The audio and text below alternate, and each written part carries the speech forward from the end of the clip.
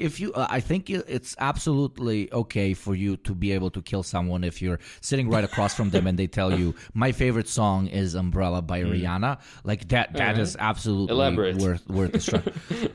Because it is objectively like that's like your favorite taste in the world being vanilla.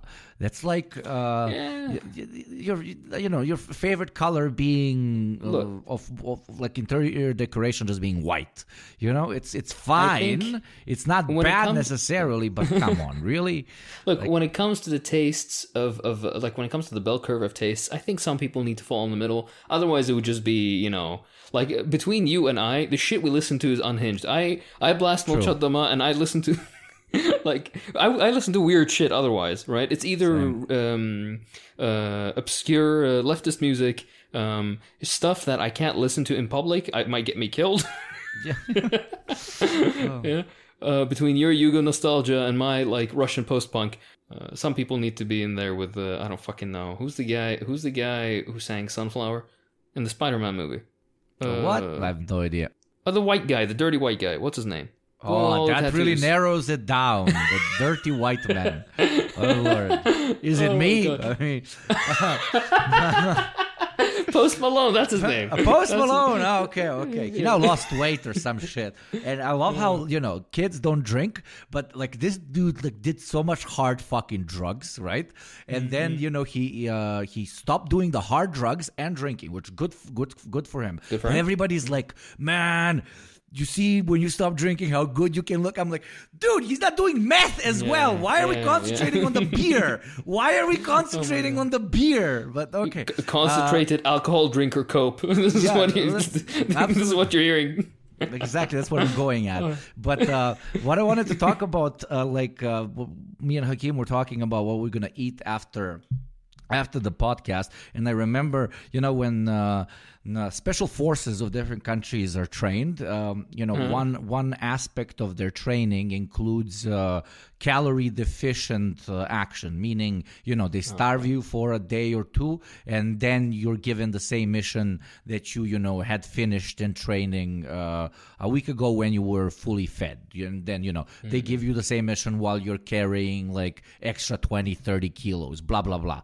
But the calorie deficient thing, I think me and you, Hakeem, and probably JT can call ourselves the special forces of podcasts, because I don't know about you, but I go on this thing hungry like 90% of the time. Literally craving food. I haven't even had lunch today. There you go. Yeah, I only had breakfast, I think. I'm trying to do the weird fast. I know you're going to call that the real fast. The, not eating for 16 hours. It's good. I feel really good. I feel really good. But dude, you don't get the brain fog. Intermittent fasting is great, man. There's the dichotomy, right? Like for old age, you want to have as much muscle mass as you can on you. It's one of the top predictors for quality of life as an elderly person. At the same time, though, for longevity's sake, you should be on a caloric restriction diet. The thing is that in order to build a lot of muscle, you need to be in at least a slight caloric surplus along with your regular workouts. So it's like you have to hit that medium that you're happy with and comfortable with, where you eat enough to have enough muscle on your build, but also you don't go way overboard that you defeat the caloric restriction. And inverse, you don't go too down in the caloric restriction, so you end up being just like a stick thin person that when you live until you're 98, cool, but you can't get off the toilet seat because you have absolutely no power left in your thighs, for example. There's a longevity conversation, but fuck the longevity conversation. I was gonna ask you something much more important. Which is? First thing you said is like, oh, me and Hakeem were thinking what to go eat later. That made it sound as if we're in the same place and we'd go out after the podcast. Fuck, I would love that. You have no idea. Man, don't give me dreams and hopes, bro. I know. Lord, I prefer the doomer lifestyle, which is basically everything is going well in my life except that I don't get to see Hakeem and JT, like literally. Honestly. Knock on wood. Now the big man upstairs is like, everything is going well. Let me give you a few testers. Alhamdulillah al kull hal. All right, we praise God for all conditions. Absolutely, thank God no, for and everything. absolutely not saying, but like Yeah. I am very what's the word? Very Balkan cynical. I'm very wary, man. English, fucking incredible language. Yeah, I know. I'm very wary of ever saying, ever not being cynical, as you said, ever saying, "Oh man, yeah. things are really good," because that's what we. There's a literal saying in my part of the world, which is, if you brag too much, the guy upstairs will remind you just how modest you can be, So, that's arguably my biggest fear of like, whenever something is really good, I'm standing there like, and I'm looking around like waiting for a truck to hit me or something. Because I'm like, shit, things are too good. God. Something is about to go bad. Things cannot be this good, It's all right. It keeps you grounded, keeps you humble, keeps you looking forward to the future. I was going to say, though, the thing that I want to ask you, how does all right, yesterday in the evening, it was like this was like 11 o'clock, and I was like, you know what, I feel like lamb. All right. And your boy got up at basically got out of bed to go and basically start shuffling, getting everything ready, getting the what's it called, the pot ready and pans and everything, the seasoning, got everything. And I was like, oh, okay, yeah, now let me go get the meat out of the freezer. And I go look in the freezer, and there's no fucking lamb meat. So I got up, got my fucking hopes up, got everything prepped, thinking of some succulent, juicy, like square pieces. And then afterwards, I'm like, fuck it. All right, yeah, you know what? I have turkey. I have minced turkey. That's not gonna. But you actually eat turkey. That is, I guess that's a cultural thing. The mince. Yeah, the I mince is I nice. don't think I've ever in my life bought turkey. Like, not even once. That's interesting. I just eat chicken, When I want like chicken, I just eat chicken. Why kill that majestic, disgusting looking but funny sounding thing when you can just R.I.P. a dumbass fucking chicken. Mass respect to vegans, vegetarians, etc., etc. Like cows, pigs, extremely smart, extremely cute, blah blah blah. But chickens, really, you would like lay on the ground, potentially get run over by a truck for a chicken. I don't know. I mean, they're nice until I mean, for anybody who grew up relatively close to a farm or on a farm, chickens when you are small and they know they can peck your fucking face out are the most terrifying fucking creatures ever. Especially with that like semi-dead look that they give you. It's like we literally designed these little poor souls so that they're like dumb enough for us not to care about them, so that we don't feel bad about RIPing them. There's a deeper conversation here about animal rights, but I'm too tired to have it. Regardless, from all this discussion, you guys can derive two things. Number one, we're both very hungry, and number two, you probably noticed a beautiful American voice isn't around, and that's because our beautiful baby boy JT is in Palestine. Sadly, not the good Palestine, but Palestine, Ohio. He's leading the revolution. No, he has something in the works. Maybe he'll bleep this. I don't know. Maybe it's censored. If it is, then keep all this part, but bleep the important parts so people can, die in their curiosity. Seethe in curiosity. He was the one that made the train derail. Exactly. Accelerationism, begin. Oh my God. We shall use biochemical toxins to poison half of America, which will bring the economy down to a never before seen catastrophe, which will radicalize everyone. Blah blah blah. Oh Lord, get alive. I've been getting JT keeps DMing me Ted Kaczynski stuff, the Unabomber stuff. I don't know. He keeps telling me that the Industrial Revolution and its consequences have been a catastrophe for the human race. I don't know. I don't know what to do. He's been constantly sending me like, man, is this grenade cool? Oh man, do you think this could bring down a 4-story block or not? Oh my God. He's sending me coordinates. He's like, here are all the police stations in my area. Can you please verify the addresses? I was like, all right. He's like, JT, what kind of 911 call do I need to get so that more than 10 police officers arrive at one particular spot, for example, like a parking spot? Happy, we're gonna get it. We're gonna get it.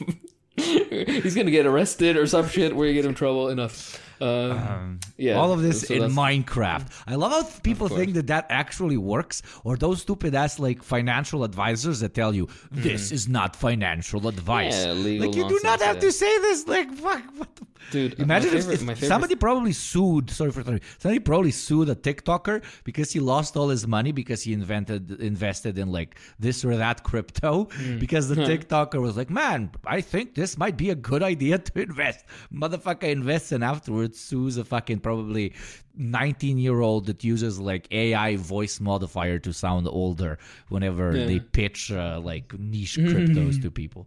Sorry, you were saying something. No, I was just gonna say my favorite thing is the military briefings I saw on two things. Number one, the Area 51 briefing, which talked about the Naruto run, and there was a depiction on the screen. There's somebody took a picture of the PowerPoint. That's number one. Number two, where there was some American military publication of some sort as well, and in the footnote, it was like, this idea of writing in Minecraft. And in the footnote, they were describing what Minecraft was and how using the in Minecraft is supposed to be like, you know, like cover up the fact that you want. I just really imagine some boomer there looking. I was like, what the fuck does this mean? Absolutely. No, give shit to Americans as much as you want, but I genuinely think maybe it's a bit of a waste of resource. But then again, you know, the U.S. military has more resource than my entire part of the world combined, in general. But like they have plans for absolutely everything. Like a zombie apocalypse, massive like flooding. I think they even had plans in case the biblical apocalypse begins. Like what we need to do with the U.S. president, etc., etc. Probably a bunch they of know it's because interns. he's not going to get raptured. He's going to stay here on Earth. To be fucking. That's why. Rule over the rest of the fucking Lord. But that's them low-key admitting that they are the Antichrist. Speaking of which, I hate the Antichrist. Oh no, the Antichrist! No, what are you gonna eat later? I am thinking moussaka. Actually, I'm thinking a nice little moussaka with yogurt on top. Oh yeah, baby. And then some eggs on like melted in. Oh, okay. I know what I'm gonna eat. Habibi. I am genuinely thinking of an incredibly basic pasta. That's what I'm feeling like. But what is basic for you? Are you more of a tomato sauce or a cream guy? I'm a tomato sauce guy. I'm a tomato sauce. I like my mincemeat. girlfriend. Oh God, yeah, it's nice, but the creamy, unhealthy. No, cream is good. No, the cream is good. I'm not. Mm. No. I like gnocchi with cream-based sauces, but the rest of the pastas I like them with tomato base. So I'm gonna make a bolognese sort of thing, possibly a quick one. I'm not gonna sit there for 4 hours over a pot. Oh my God. No. Making the actual sauce. I think I made the actual like tomato sauce like maybe 5 times in my life. There's very good ones that you can buy off the counter, probably filled with like 7,000 microplastics and fucking teeth Let's off go. pigs. Let's go. Yeah. I'm 12% Funko Pop. Which, by the way, for the listeners, I guess I'm pushing it a bit, but do we know for sure now what like the main sources of microplastics are that, you know, end up going into our body, which is obviously very fucking bad for you? Do we know, or is it like it's from so many things that you know, the list would be too long to list. The list would be too long to list. I'm a professional podcaster, everyone. Know my way with words, eh? But yeah, do we know? Is it like from food packaging that is plastic? You know, your milk is in a plastic bottle. Yeah. You're drinking the soda from the plastic bottle. Is it mostly that, or is just there are microplastics in the fucking air and shit because, you know, everybody's burning that shit all over the place, blah, blah, blah. Or in the water where it gets broken down, like in the oceans, broken down to finer, like microparticles, and then it goes into like river systems, then to fresh water, and then maybe possibly some like roundabout way like this. Who knows? more importantly, read Lenin and let's bring the system down. Absolutely. Lenin had a lot of things to say about microplastics. He was Exactly. he was like when capitalism like, in crisis, like it begins with like imperialism or whatever, but it can get much worse. Microplastics in foods, making you not be able to have babies. Lenin said, people may be full of microplastics, but the Romanovs need to be full of lead. There we go.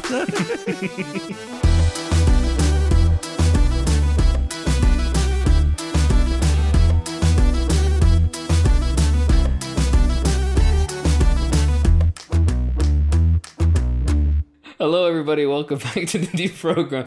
Be lucky, be happy that you didn't hear the very incredibly bleep-worthy shit that came after that last comment from you Gopnik and I. Anyways, unhinged intro aside, today we're going to be doing a sort of part 2 to the liberalism series. Last time we spoke about liberalism in general, like foundations of the ideology and how it's basically nonsense, and it's really the only episode you need to listen to get the punch against somebody, or like to learn the things that you need to basically understand when talking with people about liberalism. All the rest is just for the fun of it, specifically this episode. Before I get into it though, I'd really like to thank our patrons, without which we couldn't do any of this.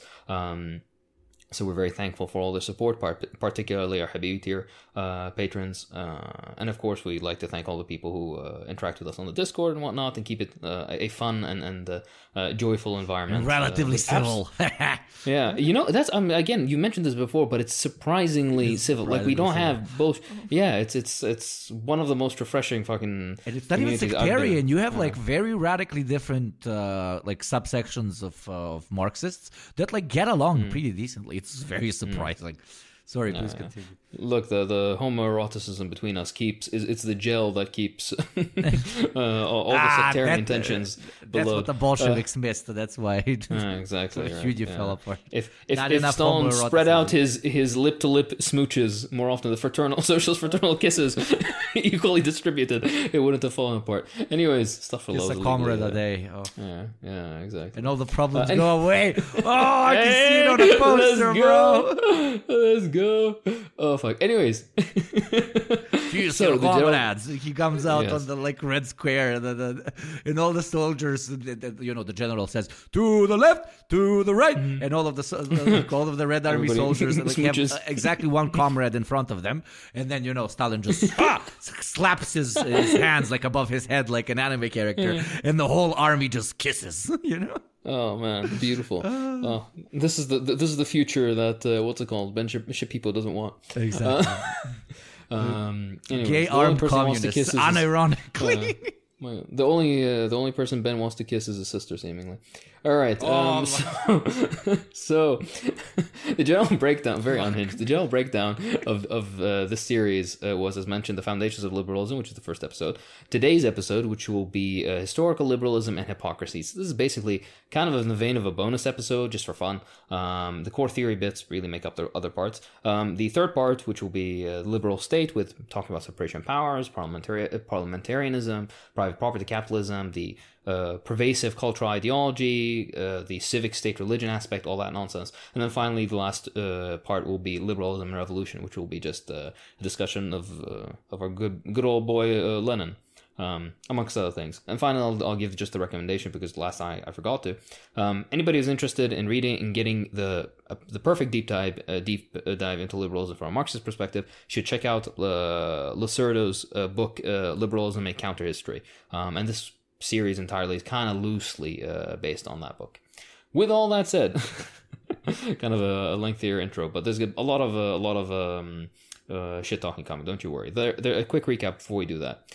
The material conditions of local European urban center class struggle throughout the 14, 15, and 1600s gave rise to the philosophical presuppositions of liberalism, as they were in the interest of this new developing class at the time, the bourgeoisie. And that's kind of the crux of the matter when it comes to liberalism. The nonsense that they like to basically enumerate, the list is pro-individual liberty, anti-concentration of power or pro-plurality, constitutionalism, pro-minority rights, and not the kind of minorities you're thinking of. They mean specifically landowning elite. Sanctification of private property, particularly, the question is for whom? Of course, white, male, landowning, usually, historically, and for the vast majority still today. And of course, markets and capitalism. That is the general overview of liberalism. Do note that it highlights anti-concentration of power, like we're against authoritarianism or authority, we're pro-individual liberty, this, that. But they are hypocrites in that this was only ever applied to themselves and not to others, and we'll get into this. So let's just go into a taste of the foundational hypocrisy of liberalism and the inherent contradictions of liberalism historically.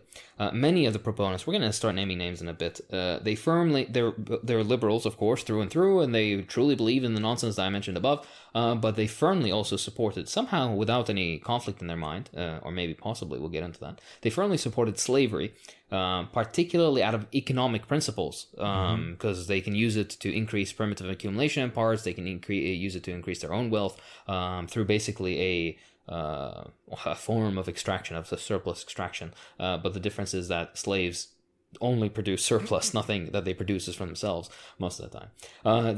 They justified all this through science. They got meals and they got like a free house, bro. Oh yes, no, and they got whipped for free as many times as they want. They were introduced to monotheistic religion. They were not taught to read. Why the fuck? Some of them were taught to read because they had to upkeep the house and shit. So teach the kids how to play piano. It's like, they were introduced to monotheistic religions. The vast majority of these people, all these slaves, had some sort of monotheistic background. A lot of them were Muslims, especially the ones that went to Brazil, and partly the ones who went to the U.S. The first Islamic religious writings of America were written by black slaves in the U.S. Not only this, but a lot of people who practice some form of animism, or other quote-unquote pagan beliefs, in one form or another believed in some unifying deity. It gets very complicated, but this is also one of those misconceptions used by people of the era to try to justify their supposed superiority. It's just a lot of racism, and this was the point. Back then, it was scientific racism, which basically claimed that all other races are inferior to whites. Some of them are not even human, actually, so they're exploitable, just like cattle would. Just like how you'd view a ox, for example, tilling the land, a black guy would till the land, and this is the same connection in their mind, these absolute human filth.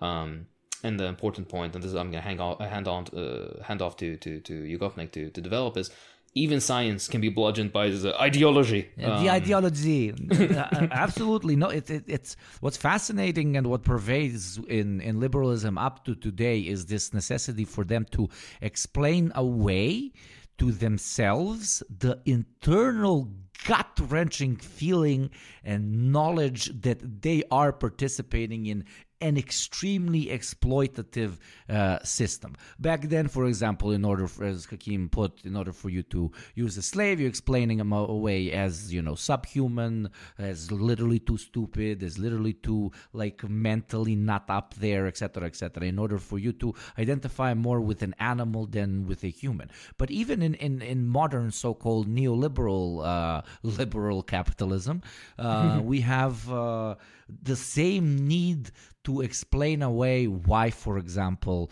the owner of a particular business gets to make so much while everybody working in that particular business has to live with the scraps, sometimes bigger, sometimes smaller scraps. And they usually explain it away in, not as insane of an argument like skull measuring, but they say, but this person, in order for them to have become the owner, they must be necessarily more wiser and more intelligent than the masses. That's why they got to where they are. Or they say this person took a lot more risk, therefore they deserve the bigger reward as compared to the masses. Or, can you imagine being in such a position with so much authority and so much work? We probably couldn't manage it. That's why he deserves or she to be in that particular position that they are in. It's not skull measuring, but to an extent it is the same ideological necessity for them to explain away that previously mentioned gut feeling deep down inside of them that something is fucking wrong. Something is fucking weird. Never for a million, like, of course, us as Marxists should not concentrate on individualist blaming of person A, B, C, or D, but never for a second think that that most like large capital owners don't like at one point realize, bro, I am making most of my money because these motherfuckers are working their ass off. But really, which one of them wants to call themselves a bad person? So they do the typical liberal approach. Back in the day, they would have been like, oh, man, this feels bad. I have like 500 slaves. But no, man, look at their skull shape. That means they're gorillas, so they get to be in this position that they are in. But now he again explains it to himself, either by tapping himself on the back and acknowledging his superiority because, oh, we're all playing the same game of capitalism and I got here while you didn't. Ha ha, good for me, bad for you. Or they explain it the way that they are taking the bigger risk, everything that I mentioned before. But the necessity, the ideological necessity for a liberal to explain away the horrors which he or she or they inflict on not only people but the environment as well, is very pervasive from the invention of liberalism up to an extent today. And I think it's a very interesting thing to notice and to talk about because they're not robots. That's the only thing I'll finish with. They know, most of them deep down know how fucked up they are. But that's compared to a conservative or a fascist, unironically. A fascist says this is fucked up. That is why the top dog deserves to be the top dog, because he steps over everybody, because he's stronger. He bites harder. Well, the liberal doesn't have, unironically, I'm going to say this, doesn't have the courage of the fascist to acknowledge where basically hierarchy comes from. So they invent their little flowery sciences to explain it away. Sorry for the rant. No. I would only say one correction. I wouldn't use courage. I would use more blatant want of transparency. Like the liberal thinks it, the fascist says it. I think it's more in that way. Yeah. But everything else I completely agree with. And I actually want to lead into this point of justification. Thank you for that. Montesquieu, who is basically, he's the guy who came up with the concept of separate powers within a state. We're going to cover this, of course, in the next episode in the series. As well as he was basically the spiritual inspiration for the Founding Fathers. He formulated this fantastic truth of nature, and I'll quote it to you. One must not be surprised that the cowardice of the peoples of hot climates has almost always made them slaves, and that the courage of the peoples of cold climates has kept them free. This is an effect that derives from its natural cause. What else could you expect from somebody French? Leave French, please. But this is a very, very typical presentation, of course. He formulated a perspective or opinion based on economic relations, right? Material benefit that he would derive himself. And then afterwards try to create some bullshit justification, be it social, be it scientific, be it philosophical, or all of the above. And this is kind of the very impotent explanations that they end up giving. But let's look deeper. Let's look at I dare say, like a foundational liberal document that's incredibly famous. It's called the Fundamental Constitution of Carolina. It was published in 1669, and it was authored by Locke, who is basically like the Marx of... That's a huge insult to Marx. That's the Marx of the liberals, basically. No, he was but he's a fairly substantial figure in liberal theory, if it even exists, next to Harry Potter. Liberal theory next to Harry Potter. You could call him a wise man for his time. Now, the direction that liberalism went in afterwards is obviously very different. But exactly. John Locke as a philosopher, not that bad. But at the end of the day, he wasn't Anglo. We have to keep that in mind. He was an Anglo. So big L there. Yeah. I'm teasing, of course.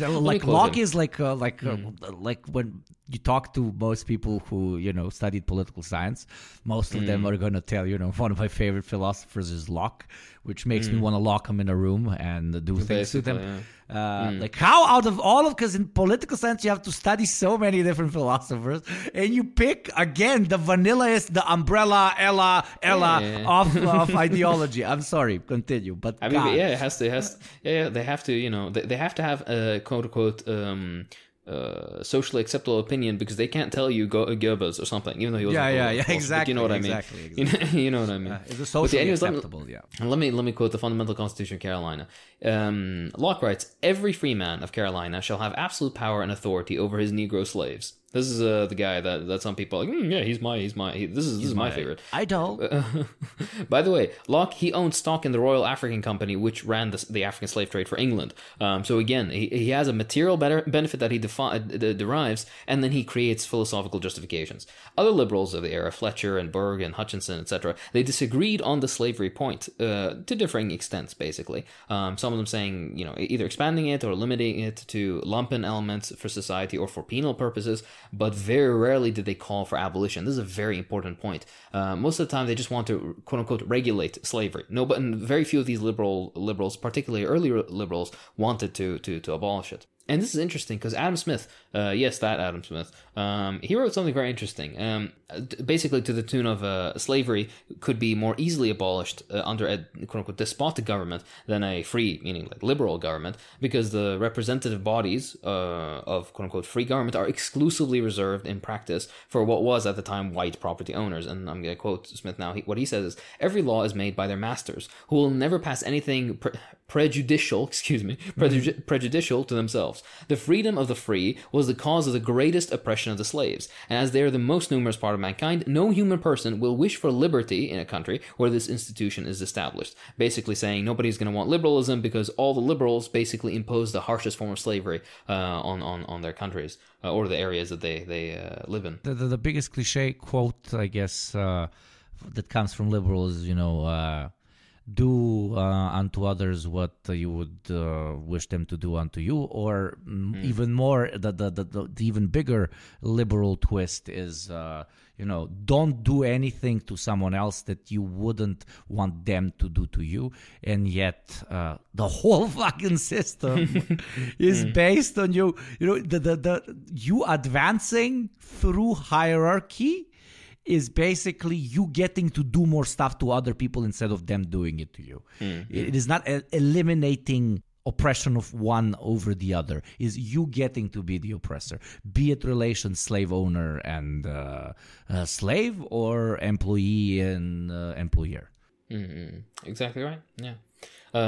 Interestingly, employee-employer, I was going to lead into anti-slavery personalities, so there's a thread there, but every anti-slavery personality, or basically, majority of them, like Mill, for example, were partial to slavery-like practice, particularly abroad. So in one country, for example, they'll be like, like in France or the UK or in America, they're going to be like, we don't want slavery, but when it comes to the colonies, and I'll quote Lacerda for this, when he turned his attention to the colonies, the English liberal, meaning Mill, justified the West's despotism over races, quote-unquote, that were still underage, quote-unquote, and we were obliged to observe an absolute obedience in order to be set on the path of progress.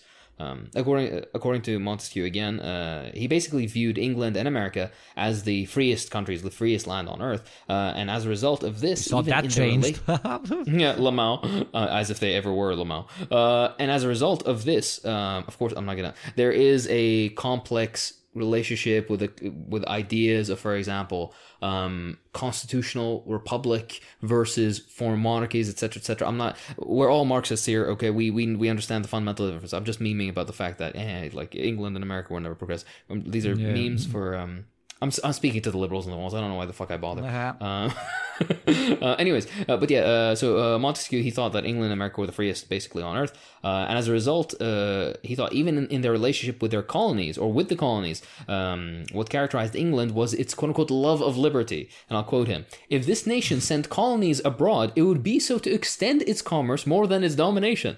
As one likes to establish elsewhere what is established at home, it would give the form of its government to the people of its colonies, and as the government would carry prosperity with it, one would see the formation of great peoples. jungles, even the forests of which it had sent inhabitants. Yeah. A philosophical justification of, like previously mentioned, economic or political imperialism. And these are positions, by the way, you hear to this day. They're only, they're delivered in more sanitized language. If you remember that European politician who was like, oh, we're the garden and the rest of the world is the jungle and Europe is like the garden. Nah, this is fucking nonsense. It's funny how the garden is directly, like all the water it gets is siphoned out of this horrible jungle. The jungle can survive without the garden, but the garden cannot survive without the jungle. Which, by the way, they always try to spin the other way, my friends. He was trying to if you read the fine print actually of what that politician was saying, he referred to the jungle as strictly Romania, not the rest of the world. Yeah, that's my Slavic brothers and Eastern Europeans, including Romanians and Albanians and Greeks. It's very funny to me when they're bigoted towards we had an episode talking about Orientalism, what they consider the Orient or whatever. But my friends, like 60% of why Brexit happened is not because they got tired of the Pakis and the Indians and the this and the that.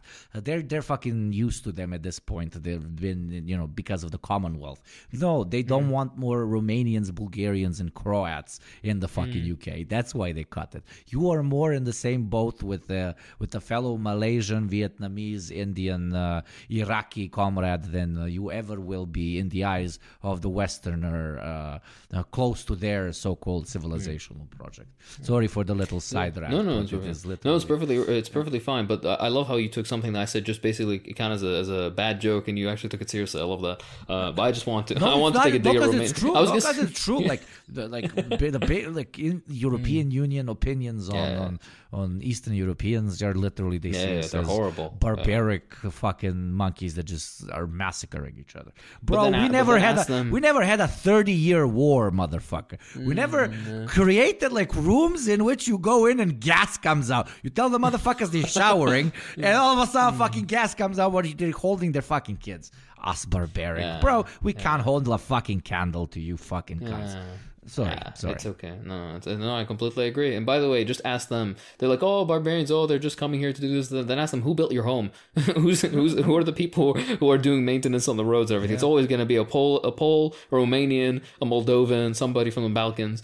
Oh my God. Anyways, European hypocrisy aside, let's talk about our favorite hypocrites, the liberal American revolutionaries, if you want to call them that, who fought in the cause of liberty, of course, against taxes of all things.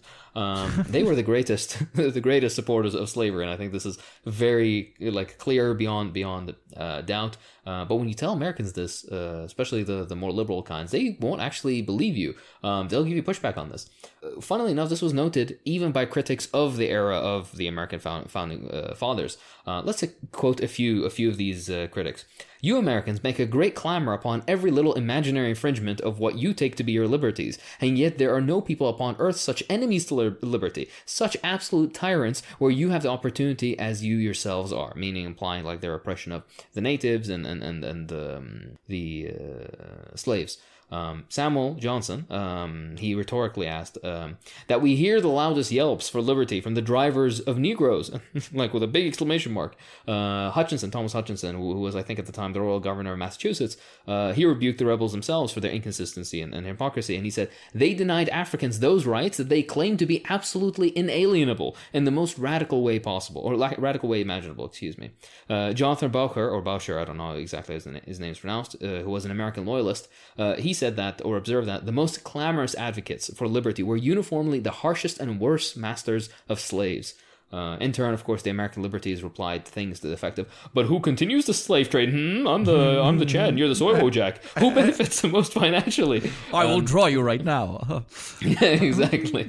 But they said this stuff in reference to England, and this was also equally valid criticism because, to give some numbers, in the 1830s, nearly the entirety of tobacco, cotton, sugar, and coffee for English consumption was produced by slaves, and a large amount of the political structure of England had stakes in slave production. So not only were consumer products being produced by slaves, many of the people who basically got wealthy off of basically slave purchasing, selling, and trade.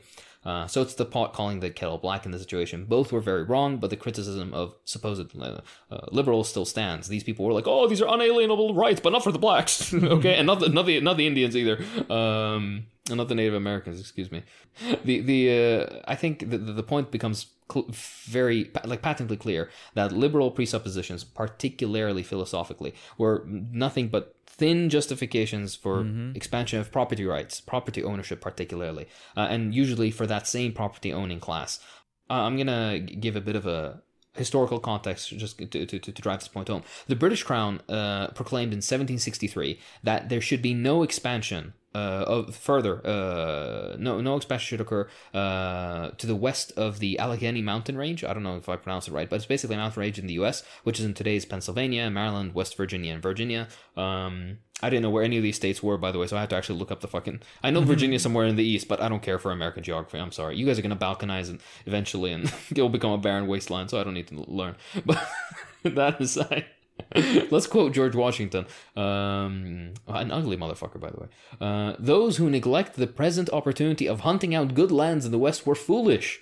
In official speeches, he said he wanted to bring the blessings of civilization, that's a direct quote, blessings of civilization and happiness to an unenlightened race of men.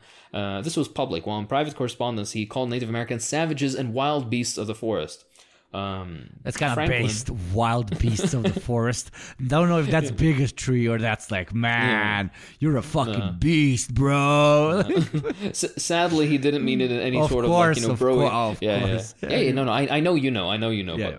But liberals on the walls. Thank you for protecting me, my brother. I love you. But yeah, the reason he said this is because he wanted to enslave them, murder them, and do unspeakable things to their women.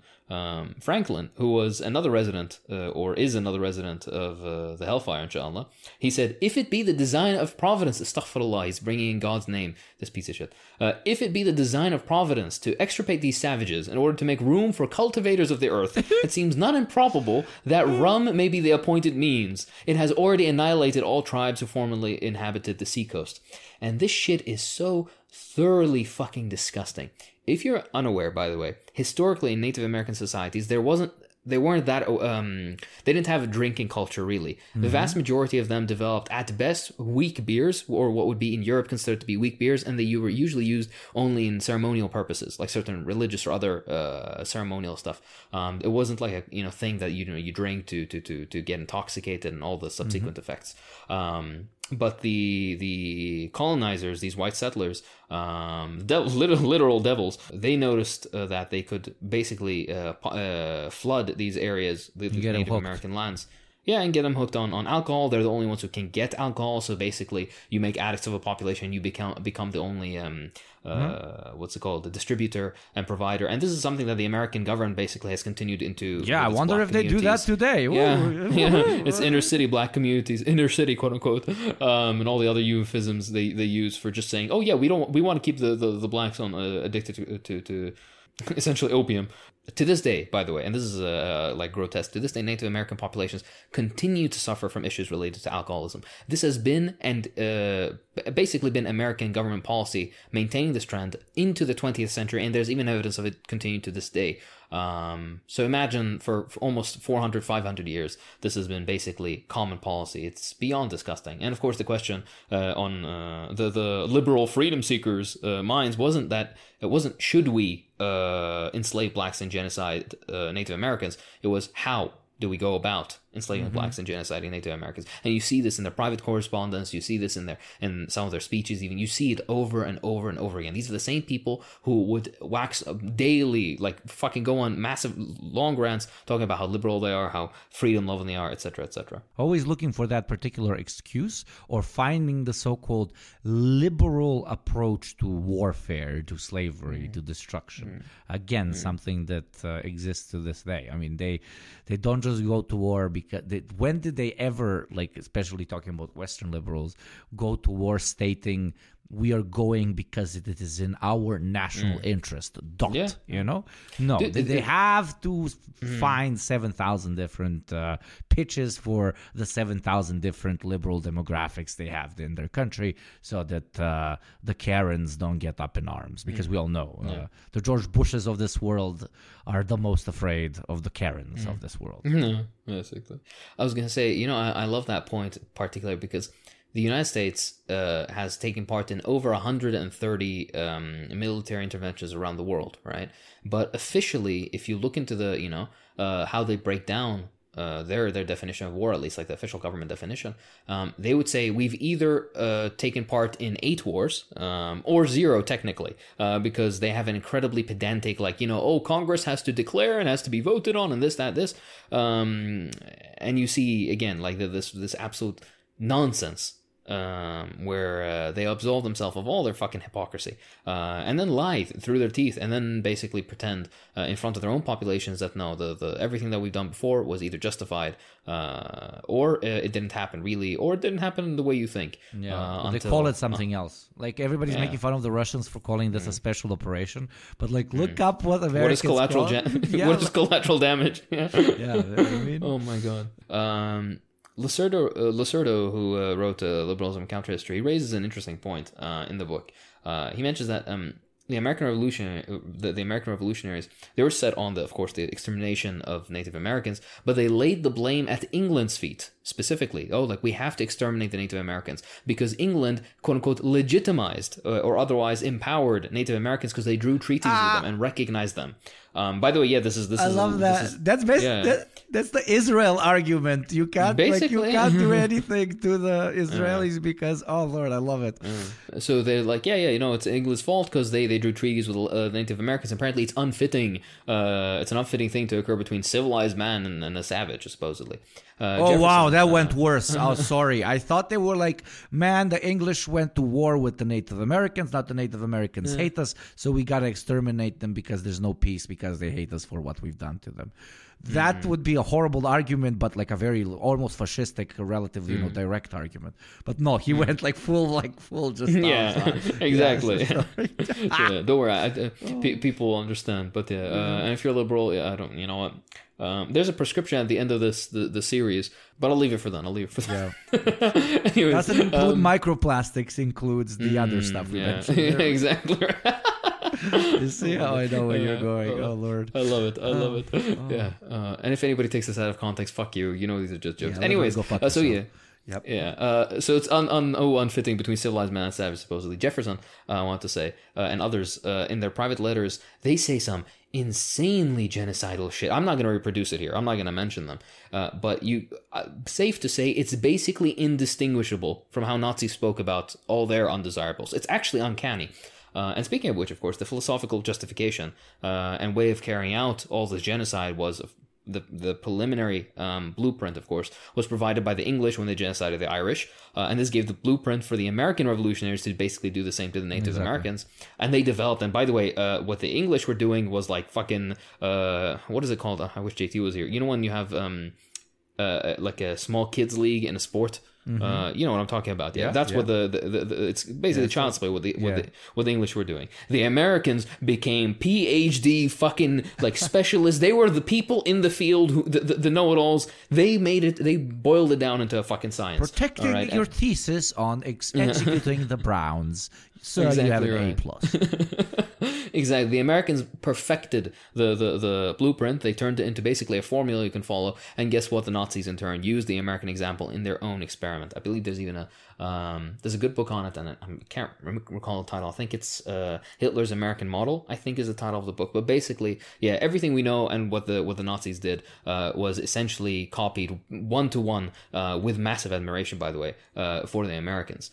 From the Americans. Very often Hitler would get criticized by party members who would say, sir, your plans are great, but they might be too wide spanning, meaning how are we going to take all of this territory and then we're going to cleanse the entire local population? You want to kill everyone in Eastern Europe? And then you want to take Germans and like build Germany there? Sir, that sounds batshit, and that is going to be very difficult to pull off. And Hitler is just like, America, But no, sir, exactly. it's like, no. They already did it. We can do it as well. Why shouldn't we be able to do it? If they've done it like across the pond, why shouldn't we? And that's like, I'm about to call Hitler rational, but like that, if it's rational, like if you see it over there, why not? Okay, the Native Americans here are a bit paler, but whatever the fuck. Yeah, no, it's true. So yeah, the Nazis, they use the American example in their own experiments, and at every step, regardless of, by the way, of all these points, at every step, enslavement, Lacerda termed it practical genocide. Enslavement and economic gain were closely intertwined in this process. So I just want to remind you, isn't capitalism lovely? The market finds a solution. And at that point, the market found its solution. I don't know what to tell you. I'll end my section here, but there's so much more to say from a historical point of view on liberalism. I don't want this episode to drag on for 6 hours, but I'll just mention a few things. There's attitude towards quote-unquote freed slaves, laws restricting miscegenation, so mixing, quote-unquote blood mixing, so basically a white and a black person, interracial relationships, etc., which, by the way, a woman would be like forced to, if not abort her child, then she would have to basically sell her child into slavery or be forcibly taken away if she's a white woman. If it's a black man, he'd be murdered. Insane nonsense like this. If a free black man would sleep with a white woman, then he could be re-enslaved and his freedom can be retracted, which, by the way, doesn't that go against the entire point of being able to be freed? It's just such nonsense. But anyways, there's no... That is non sequitur or whatever they would call it, because there is no person who taps a pussy and is not enslaved. Oh my god, such a fucking bro joke. All right, bro, pass the buds, bro. Do you have a line? I want to have some weed, bro. Yeah, sorry, That's sorry. So stupid. Yeah, I know, I get it. It's perfectly fine. Said no lie. Said no lie. Oh my god, I get a feeling that Franklin was one of the basically this type of person. What a piece of shit. Fuck. Anyways, hey, look, he has been honored in this world by basically having every bit of filthy money, cocaine, drug money, fucking weapons, anything in this world has had to be exchanged with his face on the fucking note. So I'm sure he's having fun having to explain that to his lord. But anyways, so yeah, the of course the buying and selling of poor children for labor. This is a thing that happened and was completely sanctioned under quote unquote liberalism and liberal states. Indentured servitude, eugenics, social Darwinism, castes within so-called liberal democracies being like for example master race democracy and other concepts. At every turn it comes to back to one point, as the maintenance of property rights and the rights of extraction for those already propertied and usually holding all political, social and economic power within said liberal structures. So basically dictatorship of the bourgeoisie, something that Marx spoke about and Marx has been speaking about ever since. Dictatorship of the bourgeoisie through a hegemonic social and political philosophy intended solely to maintain their interests. And of course, to finish it all off with the final point, which you have to get fucking tattooed on the inside of your eyelid. All right. Fascism is capitalism decay. Liberalism is only the first, basically, human face wall of capitalist sheer barbarity. And when this fails, of course, behind every liberal is an internal fascist. When the liberal facade falls, then the black shirts and brown shirts emerge. All this could be basically like a 12-part series, which is what I told the guys. And they're like, no, you're not doing that.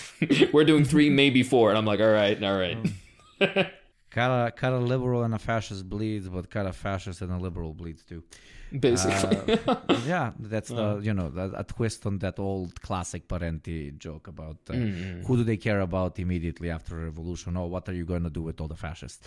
But, civil liberties for the fascists. Do they have civil liberties for the fascists? Honestly, yeah. So the first thing that fucking people say.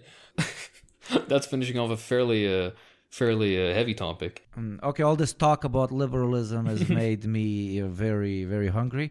I have a few of them in the basement, but they're usually very scrawny. They're in my walls normally. There's not a lot of meat on them, right? The ones who escape from my apartment, they go into Hakim's walls, right? We like nice, big, greasy pieces of meat over here in the Balkans. We like our calories, and the lib doesn't really cut it.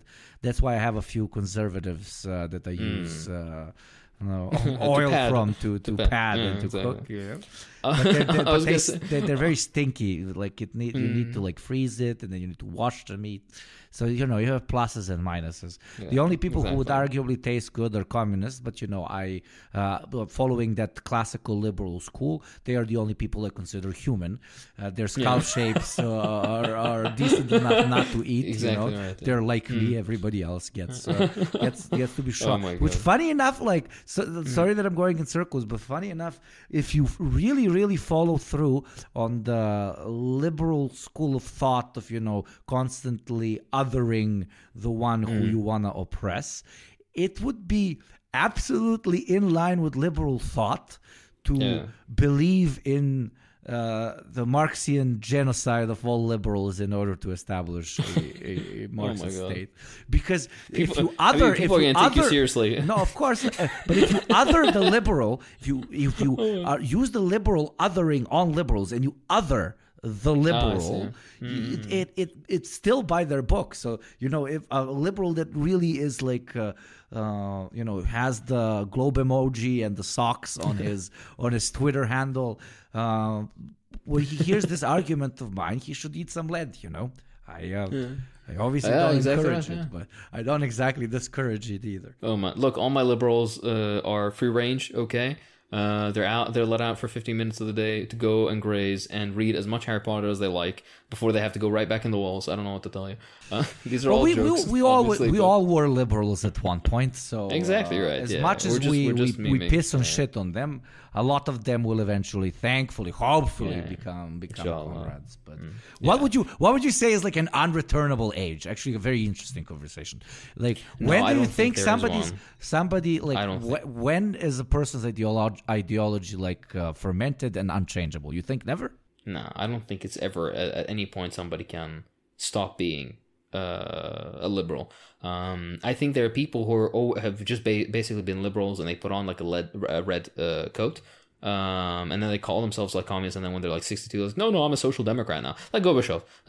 He was never a Marxist. He was never sincere. He was always a fucking liberal, even in his early period. But the inverse, I think, liberals can become actual genuine communists. I think there's some people who don't have that inbuilt predisposition. But of course, there's many intersections to why people feel the way they do, etc., etc. We've discussed this in other episodes. In fact, there's an episode on intersection that you guys should check out. But with all this said, I'd like to, of course, thank all our patrons again. Of course, they're the completely based because they understand that our memes are memes, and the stuff we mean is fairly clear otherwise. So don't go eat anybody. But yeah, thank you to all the patrons. Thank you to all the Habibi tier people, especially. I love how you had to say that. This is what he thinks of you, dear listeners. That you're going to hear your Gopnik talk about like ethical cannibalism. It's ethical if you eat liberals. Like free-range cannibalism, and that you're going to go eat them, motherfucker. Oh, I love you so much. And I love you back. With all this said, this has been the D Program. I'm Hakeem. I'm your Gopnik. Please don't actually kill yourself, okay?